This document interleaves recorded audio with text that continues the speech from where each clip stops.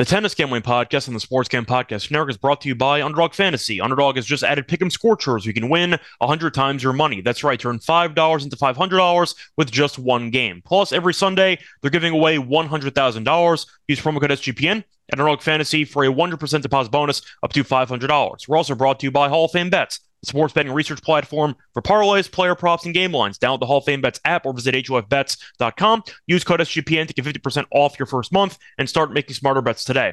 Plus, NBA action is back, and so is the NBA Gambling Podcast. To celebrate, we're giving away an NBA Gambling Podcast hoodie. Head over to sportsgamepodcast.com/NBA dog for all the details.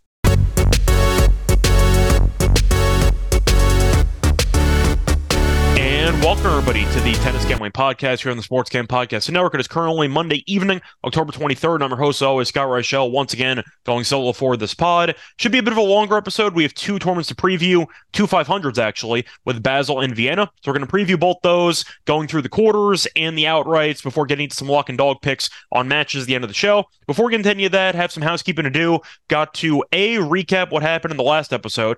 B, got to recap the finals that happened in Tokyo, Antwerp, and Stockholm on Sunday. C, have to actually talk about some news that has unfolded over the last couple of days in the tennis world. Starting off with the elephant in the room, though, why did we not have an episode for the Sunday matches? And the reason is because I was traveling, last-second travel trip there for me. So because of that, I was not able to actually find the time to record. So apologies there, but we are back with the normal schedule. Now, as for the actual plays we gave out in the semis, unfortunately, went 0-2. Ended up taking two overs. We had the over in games in the Kotov and Kecmanovic match. That did not get there as Kotov won in straight sets. And we also ended up having the over 2.5 sets in the Bublik and Martera match, and Bublik won in straight sets. So both matches in a way were kind of similar, where if you actually watched it, both players weren't separated by much, but the main difference was we needed each player to have moments breaking serve.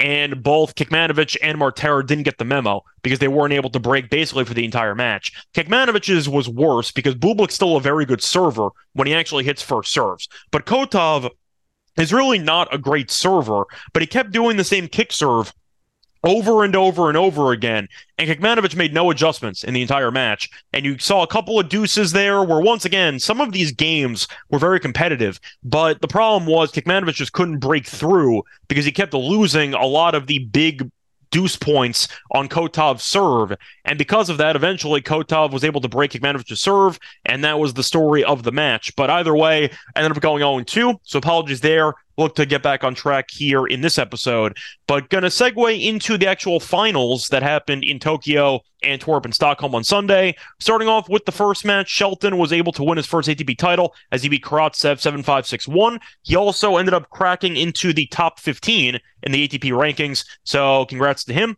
for his first title, a career-high ranking, and a shot at Turin. It's unlikely, but he does have a shot to make it to the ATP finals if he just goes full on just beast mode for the next couple of weeks and months. So we'll see if Shelton can do the impossible, basically. But either way, Shelton looks like the face of American tennis moving forward. I know Korda has had some moments, but he's too much of a head case. You have Tiafoe, who's still a head case, which is definitely going to be concerning for him to break through. And you're just looking at all the other options. I don't see much in terms of New York, and not in terms of New York, in terms of American tennis moving forward for actual upside to win Grand Slam events.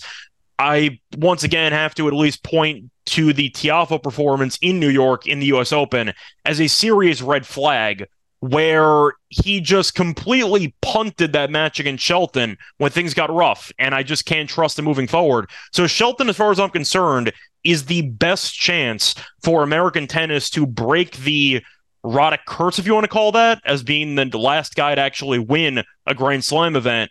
I have to at least bring it up because it's been a long time, basically 20 years, and I think Shelton is the best hope moving forward, and he continues to get better. His rally tolerance has gotten better, his serve is still great, and you're looking at his overall skill set, he's improving. Now, is he still like a far way away in some aspects? Maybe not a far way away, but I do think he can improve a little bit more in some areas of his game, but he's definitely progressing.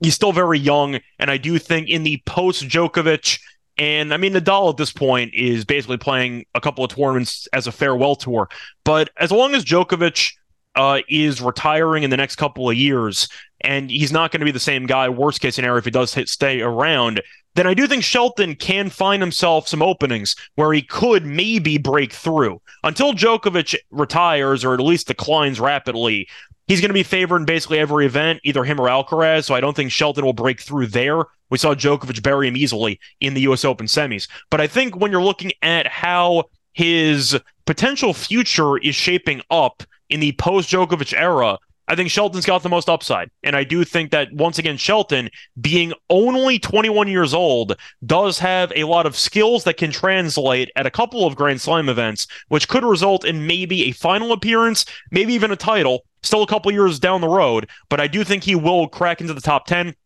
at some point in the next couple of years. But either way, props to Shelton, who was disastrous for the first half of the year, basically, besides the Australian Open deep run. And then he was able to save his season in the hard court swing, U.S. Open, making it to the semis, and then winning a title in Tokyo. So congrats to him. So either way, moving on from there, you had Bublik who ended up beating Fils. That hurt us a lot more than the other ones because we had Fils to win the event at around 9 or 10 to 1, and he was favored in the final, so if you wanted to hedge, you actually could have. But unfortunately, Bublik was serving extremely well. The first serve was fantastic. Fils had no answers, and he simply ran out of time. He was not able to break, and Bublik did a good enough job of breaking a service game in each set, and that was the story. So unfortunately, our outright went up in flames as Fils beat Tsitsipas just to lose to Bublik in the final. And then for the final event, you had Stockholm, which was a very fun match between Kotov and Monfils, and it looked like Kotov had it under control as he won the first set 6-4. Then he was up love 40 at 5-5 in the second set. So it looked like Kotov was about 5 minutes away from winning the title. And then Monfils said not so fast. He ended up holding in that 5-5 game down to love 40. Then he ended up winning the set in a tiebreaker. And then Kotov just had nothing left. His confidence was shot as Monfils broke immediately. Almost went down an immediate double break as Monfils actually had 15-40 into the 1-3 service game for Kotov. Did not convert, but then he did break the next service game for Kotov, and eventually he won 6-3 in the final. Now, in the final set. So Monfils set a little bit of history into that win because Monfils became just the fourth player ever, 37 years or older, to win an ATP title since 1990. Now, Federer did it 5 times.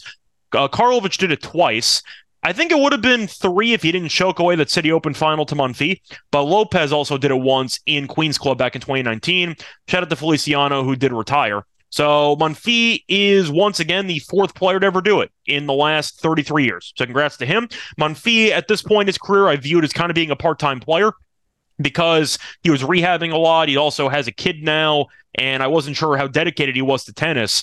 He proved me wrong because, simply put, he won a title, and I got to give him props for it. So congrats to Monfils for making history and for proving he's not washed as he was able to win a title in thrilling fashion. Now, that's going to segue me into the actual news I wanted to talk about because I wanted to get into a couple of stories. First one was Monfils.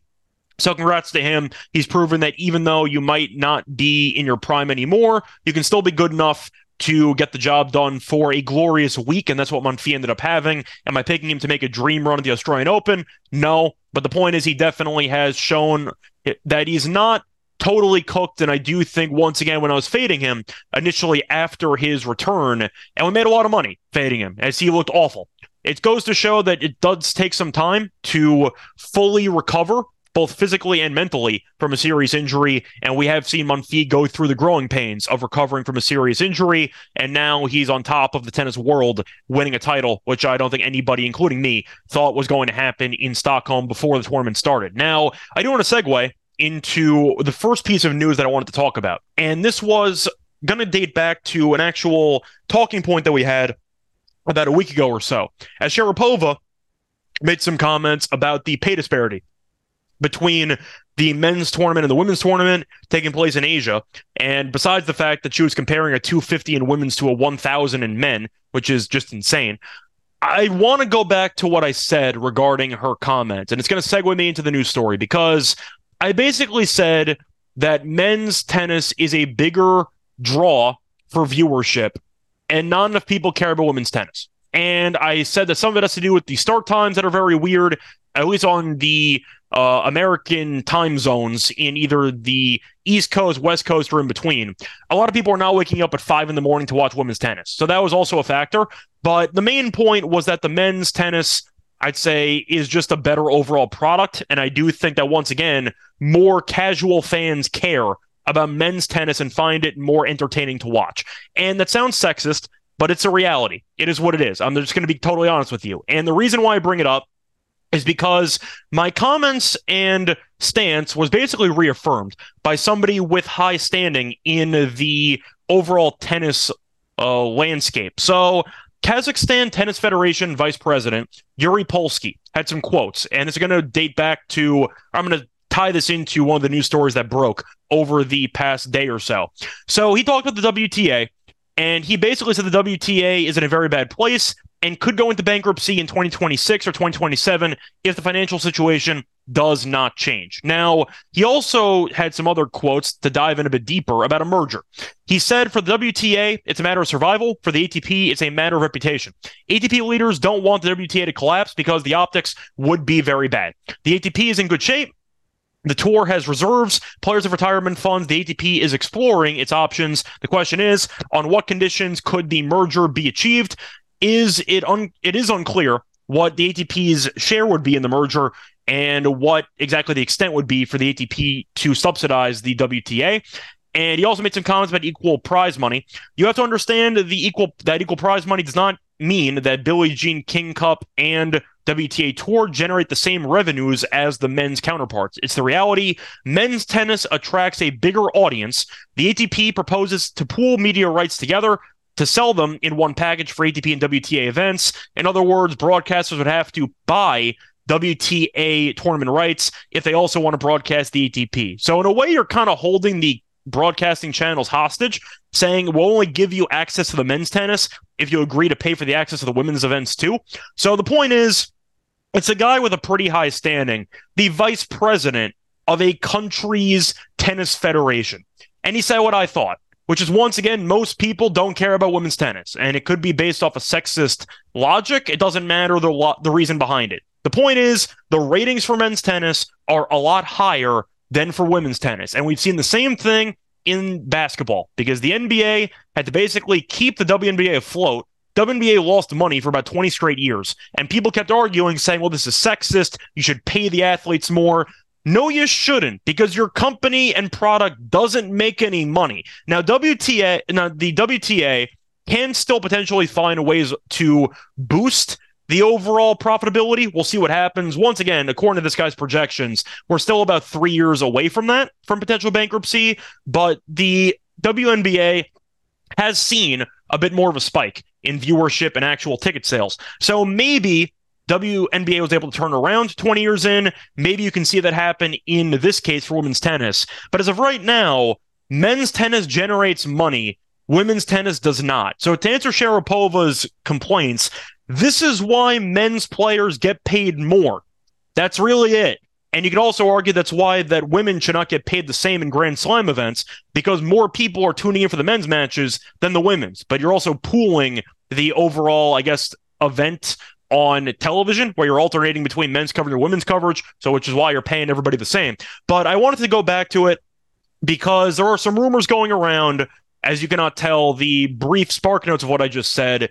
The WTA might be on the verge of bankruptcy, and that's really the first news point I wanted to talk about, because I think it's growing closer and closer to happening, and they're denying it. You have seen some quotes from the WTA chairman and CEO, Steve Simon, and he said, quote, "The WTA is in a healthy financial position. A merger with the ATP is not under consideration, and we are excited about our strong future, during which we'll continue to grow and expand women's tennis." So that was one quote that was said, but I think we can all kind of call BS on that one, because one, you have a country head saying that the WTA is screwed, and B, it's not a coincidence that there's rumors about a merger when you're looking at WTA being in some financial struggles, and there are rumors about Saudi Arabia getting involved. And once again, that was from a couple months ago. But the fact that you have a certain entity or country in this case, which has been shelling out money to a bunch of different sports, whether it involves golf, whether it involves Formula One racing, even soccer. You have one country that is unloading money to get involved into sports, and suddenly your sport's involved, and there are now rumors about one of your branches, WTA, going bankrupt. There's a little bit too much smoke and usually when there's smoke, there's fire. I think WTA is actually having financial trouble. I understand the argument of the chairman not wanting to admit that the company or entity that he's in charge of is on the verge of collapse. But when you connect all the dots, which is a country's head talking about the issues you have with money raising for women's tennis, potential merger rumors, and you have Saudi Arabia offering to basically offer a bailout to women's tennis, it does seem like WTA is actually having some trouble. But I wanted to at least circle back to what Sharapova said. Women's tennis does not generate that much money, and men's tennis generates more. So I feel like, once again, if you want to make arguments about how women should be paid the same as men in tennis, that's great. Maybe you should also watch the matches. Maybe you should also attend the matches. I feel like a lot of people are doing it because it sounds progressive and they don't want to be viewed as sexist and they want to be viewed as being equal opportunists. The problem is you got to at least acknowledge the economics. People, if they supported the women's sport as much as the men's, they would not be on the verge of financial collapse. It is what it is. So once again, I wanted to mention that there are some serious financial issues, or at least rumors of financial issues, with the women's tour. So keep an eye out for a merger or for something to happen drastic in the future, because I do believe the head of a country's tennis federation, when it comes to his stance on because he definitely knows behind the scenes information. And I do think he didn't just say that out of nowhere. I think there's some legitimacy to his quotes and claims, and I do think because of that, keep an eye on some potential merger or something in the future, because women's tennis, at least the current form of it, might not be sustainable for that much longer. But anyway, that's going to do it for the actual news portion. Now time to get into the reason why all of you are tuning into this show. Time to get into some actual outrights and some tournament previews. So we're going to start off with, we're going to go with Vienna first. Going through the actual history of the event, Medvedev did win it last year, as he was able to beat Chapo in the final. Zverev won in 2021, as he beat Tiafoe. You had Rublev winning in 2020, as he beat Sonego. Team ended up beating Schwartzman in 2019. Anderson beat Nishikori in 2018. And the point is, you have not had a repeat winner in a long time. The last person to actually repeat win this event was Meltzer back in 2009, 2010. So it's actually been a long time. Now, it used to be a 250. Then it got bumped to a 500, so I will admit the talent pool used to be a lot weaker when it was a 250. But still, the point is you tend to see a different name lifting the trophy at the end of the actual event. Having said that, to get into the quarter odds for Vienna, you have Medvedev in the first quarter as a pretty big favorite at minus 125. You have Khachanov at plus 333. Dimitrov is 450. Leheshka is 6-1, Musetti is 18-1, and Fils is 18-1. Simply put, I'm taking Medvedev. I'm not going to take anybody else. I think that Khachanov looked pretty good against Safulin in his match on Monday. Fils, I think, is going to be too exhausted, so I'm not going to bother with him. And Dimitrov, simply put, I think he might be playing good tennis, but he's not good enough to beat Medvedev, in my opinion. I think that Medvedev would wear him down. And for the actual draw, it is a pretty favorable draw for Dimitrov. Well, not for Dimitrov. Well, Dimitrov too. Dimitrov faced off against Musetti. I think he should win that one. Medvedev faced off against Fils, which could be interesting, but Fils might be exhausted once again following that final that he lost. I think that Fils isn't going to have much left in terms of stamina. So Medvedev would have to beat Fils, then Dimitrov most likely, and then probably Khachanov. I think Khachanov is going to beat Leheshka into the round of 16. I think Medvedev can handle it. If you want to go for somebody else, though, you probably would lean to Khachanov because you want to see Medvedev and Dimitrov and Fils kill each other. But give me Medvedev at minus 125, defending champion, to make a deep run. And I do think, once again, in terms of talent, he's much better than everybody else here. So give me Medvedev to win the quarter at minus 125. Moving on to the second quarter, you have Tsitsipas at plus 187, Paul at plus 275, Karatsev at 5-1, Makic at 8-1. You have Gojo at 8-1, Team at 9-1, Vukic at 16-1, and Muller at 16-1. So Tsitsipas looked pretty good in the last event. The problem was he eventually lost to Fils in straight sets. So Tsitsipas has done better, but once again, he has still been underachieving for a top 5, top 10 guy. Now, he did play a bunch of tennis because not only did he make it to the semis and lose, but he also won a title in doubles with his brother. So congrats to them. I believe that was their first doubles title, but he was playing extra tennis over the past week. So I think Tsitsipas I'm going to be out on. I just don't trust him enough. And I do think that once again, for a guy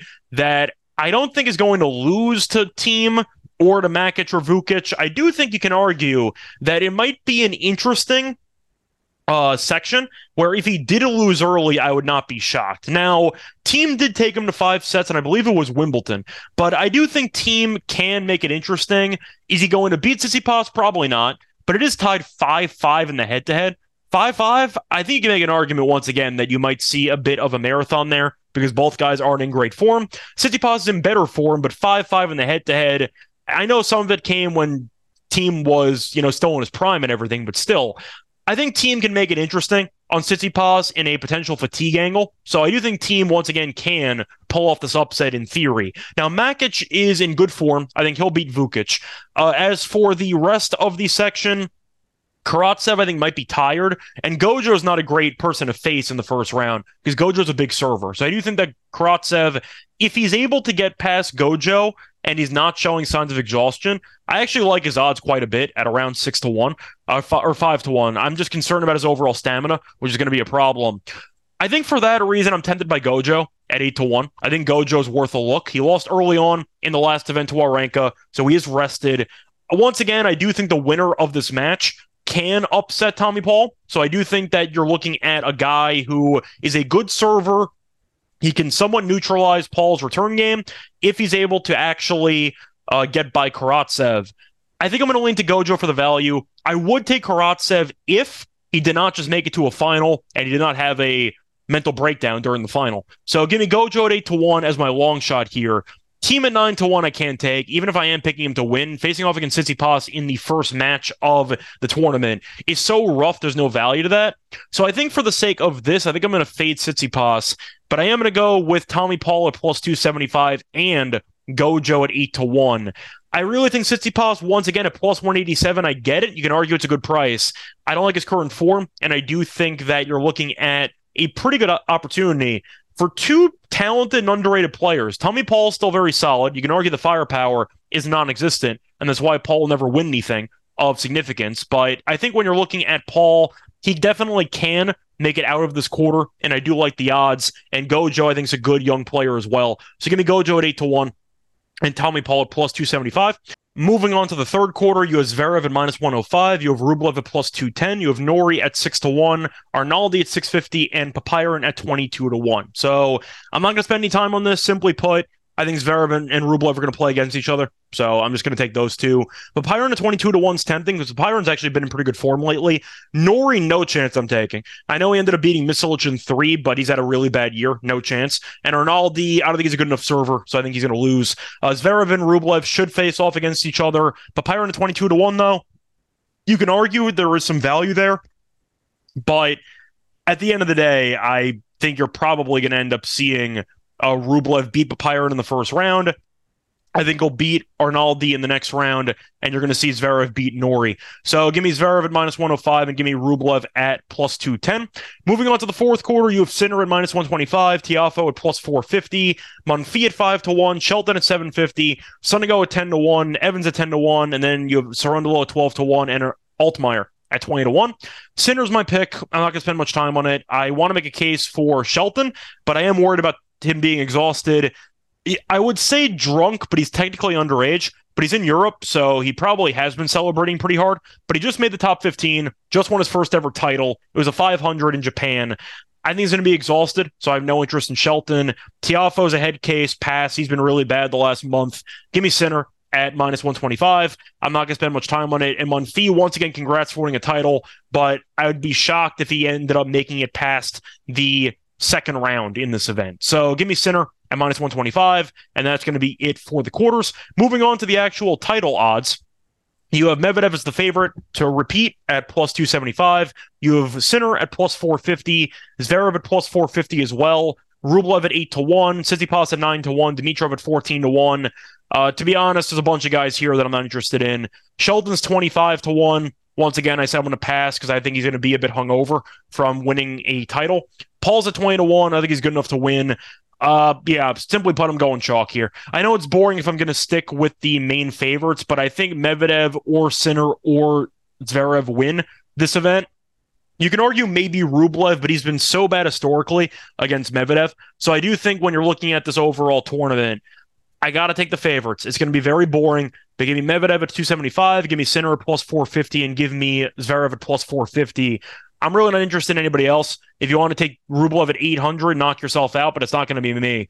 I'm taking those three, and that's going to be it for Vienna. Once again, it's a 500. I know that the 500 in Tokyo was an absolute circus, but I do think this one's going to be more straightforward. Give me Medvedev. If I had to pick one guy, I'd pick Medvedev to repeat, but Sinner's been in great form. He just won a title, and he beat Medvedev in the final there, and Zverev's good too. So give me those three as my picks. And moving on to Basel, I'm going to get into basically the Federer Invitational by going through the history of the event. Federer's won it 10 times. So it is the Federer Invitational. It is in Switzerland, so of course Federer would always dominate in his home country, but you had Felix win last year against Rune in the final. A reminder when both those guys were in great form, and it's kind of fun to look at now because at this point, this year, both of them have fallen off a cliff. But Federer had won it 10 times, and you saw de Minaur make a final. He lost in 2019. It was not held in 2020 and 2021 because of COVID, so there was a bit of a gap here, but Felix did beat Rune in the final last year. Now to look at the actual quarter odds for this event, you have Murray as the favorite in the first quarter, following his win against Hanfmann on Monday at plus 150. Rune is plus 333. Kekmanovic is 4-1. Baez is 5-1. And Etcheverry is 550. So Murray, to go through the actual draw for everybody in the section. Murray has a matchup against Etcheverry in the next round. Can be interesting. Etcheverry did end up upsetting Korda on Monday, and they actually faced off earlier this year in Indian Wells, and that was not an easy win for Murray. They faced off in the first round. Murray did win in 3. He lost the first set and came back. So I think Murray once again looked good in the first round. He got a haircut. He looked pretty sharp, but I do think Etcheverry can make it interesting. The thing is, do I really think Murray should ever be favored to win a quarter in an event like this? No, I don't. I think that Murray is overrated at this stage in his career. I know he can occasionally have some moments, and I think the time off did him good because he was in really bad form after Saful and curb stomped him. But I think looking at this overall spot, do I have any faith in Rune, who's been so bad, and he has a brand new head coach? Do I think Rune can pull this off because he made the final last year? I don't know. Kekmanovic I'm not taking. I think 4-1 is a little bit too low for a guy that had a pretty deep run this past weekend, and I don't exactly trust him. Baez at 5-1 is interesting, but he's not a good enough hardcore play on a regular basis for me to actually trust.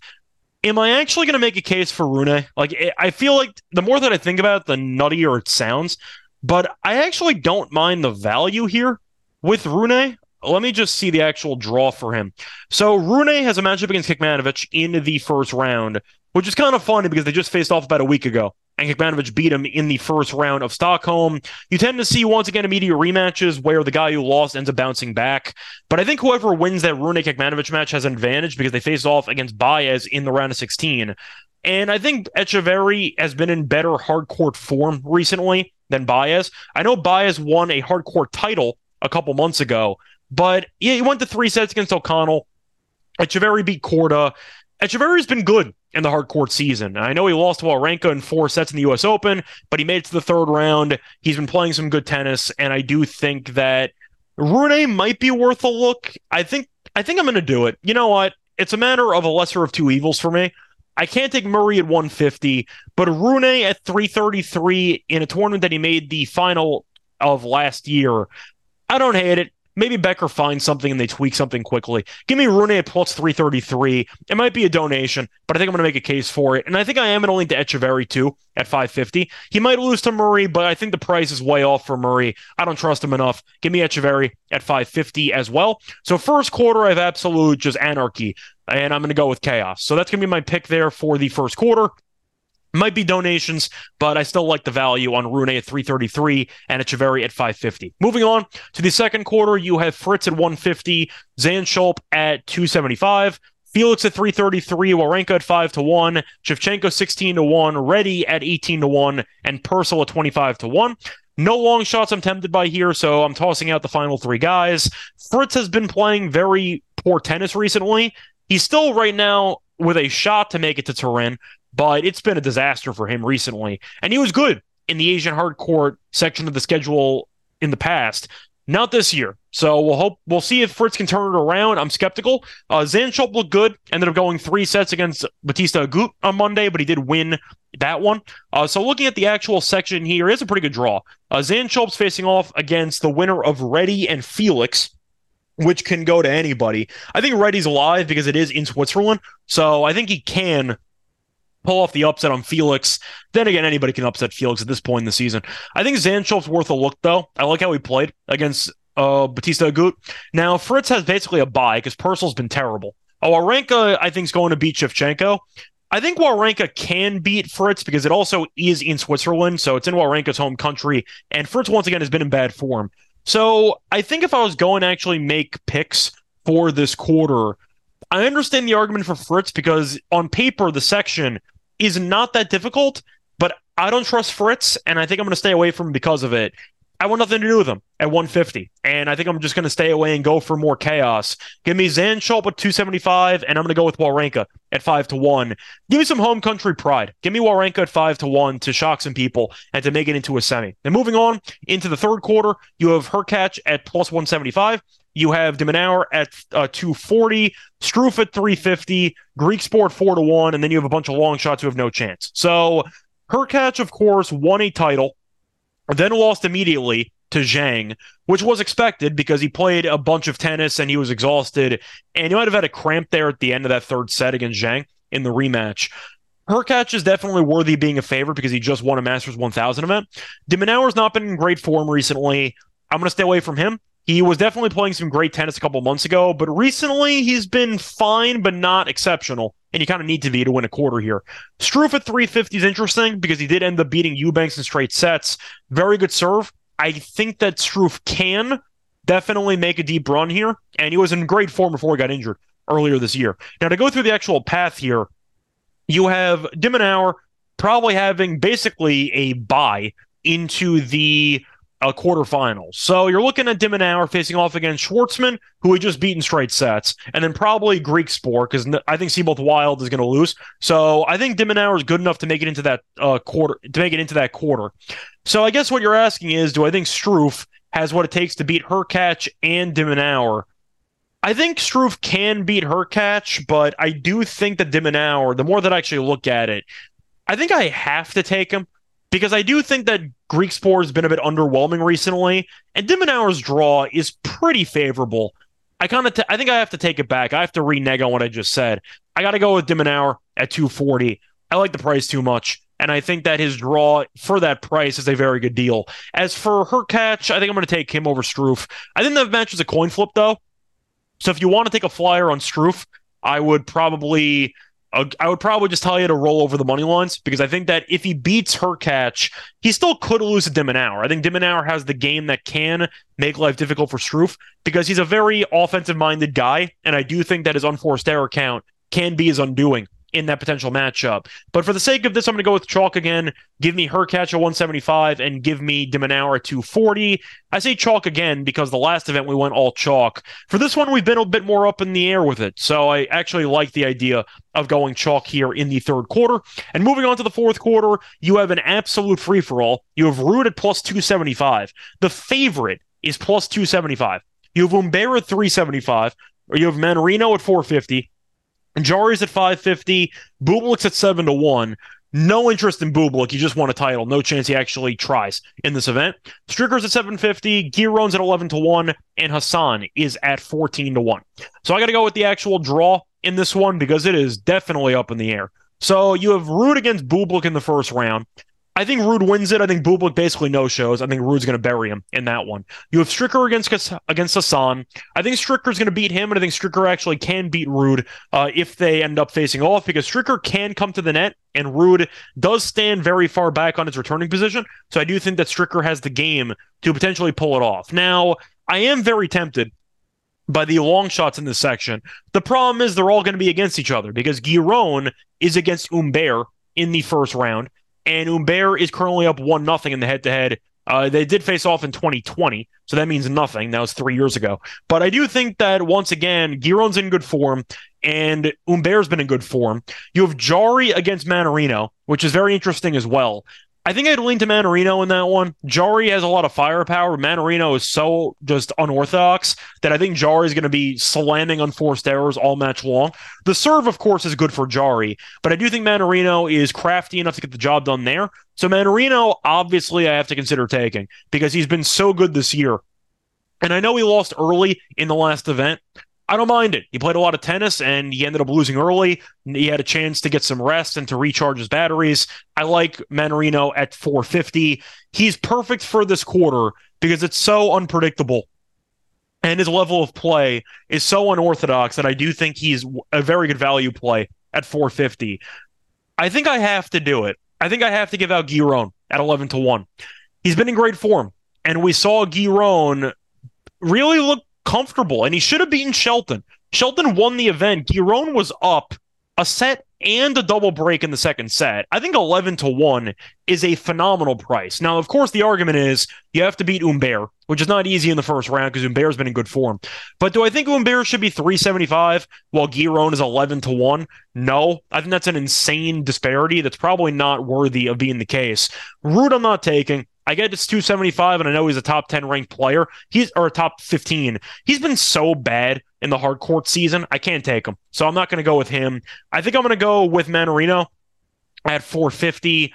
I'm going to go with Stricker at 750. I think his game can potentially surprise some people. I think he can definitely upset Ruud if he's willing to charge the net. And I do think Giron at 11-1 is worth a look as well. So for recap purposes, in all things being considered for the quarters, in Vienna, I have chalk. And in Basel, I have chaos in 3 out of the 4 quarters, with the exception of the third quarter. But anyway, for my actual outrights to win the event, Fritz I'm not taking, Hurkacz I'm not taking.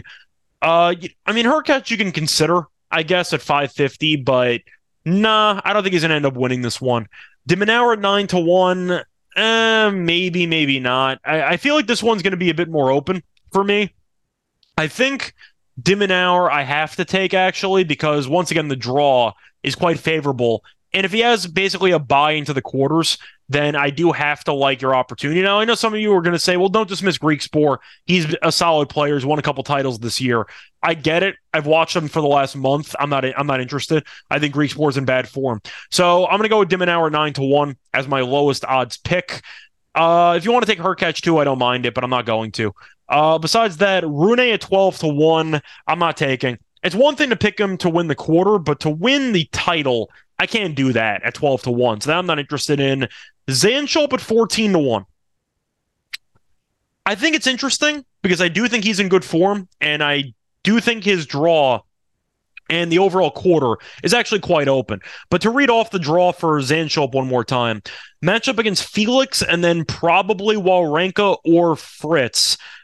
I think Zandschulp can win that, and then he has a matchup against probably Murray or Rune. I really think there's a decent path there for Zandschulp. Now, Zandschulp did choke in a final earlier this year, so I do question if the nerves will get the better of him.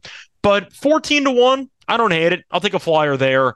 I have to take a flyer on Mannarino at 18-1. It's too fun. Mannarino has just been one of those guys who's been a thorn in everybody's side for the last couple of months because he's just been very consistent and very solid. And I think that 18-1 is a very good price for a dangerous guy, or a dangerous, unpredictable, unorthodox player like Mannarino. So give me him as well. Wawrinka's the fun choice at 22-1, but I'm not going to do it. And I didn't mention before, Stricker, by the way, is Swiss. So I do like him, of course, to win the quarter. 35-1 to win the event. I think Stricker's too young. I think he's too immature to actually get over the finish line. So I think for the sake of this tournament, Giron at 50-1 I'm not taking. I think he's good enough to win the quarter, not good enough to win the overall event. So once again, my outright picks for Basel, I'm going to go with De Minaur at 9-1. I'm going to go with Zandschulp at 14-1. And I am going to go with Mannarino at 18-1. That's going to wrap it up for my actual outright picks and overall tournament previews for Vienna and Basel. Now it's time for the Lock and Dog picks, but before we get into any of that, can I have a quick word from our sponsor. We're brought to you by Underdog Fantasy. Underdog Fantasy has a way to play alongside your favorite football team all season long. Underdog has just introduced Scorchers. Go 5 for 5 and pick 'em Scorchers and enjoy a spicy 100x payout. And for a limited time offer, Underdog is extending the first deposit bonus up to $500.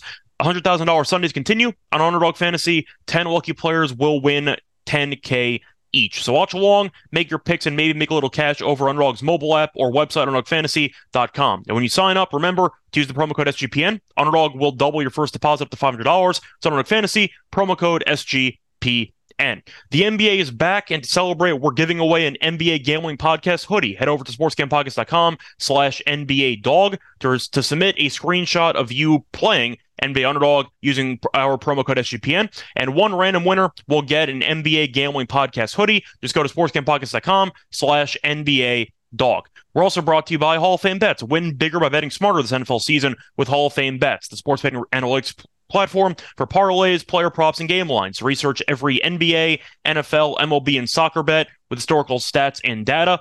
Enter any parlay idea into Hall of Fame Bets' revolutionary parlay optimizer tool to get hit rates broken down by leg, as well as an expected probability for the entire parlay. Sort all players by hit rate for any bet to learn which players are hot and which picks have value. So stop betting in the dark and join over 30,000 users researching with Hall of Fame Bets to craft more intelligent, data-driven parlays. Download the Hall of Fame Bets app or visit hofbets.com and use code SGPN to get 50% off your first month today. Start researching, start winning with Hall of Fame Bets.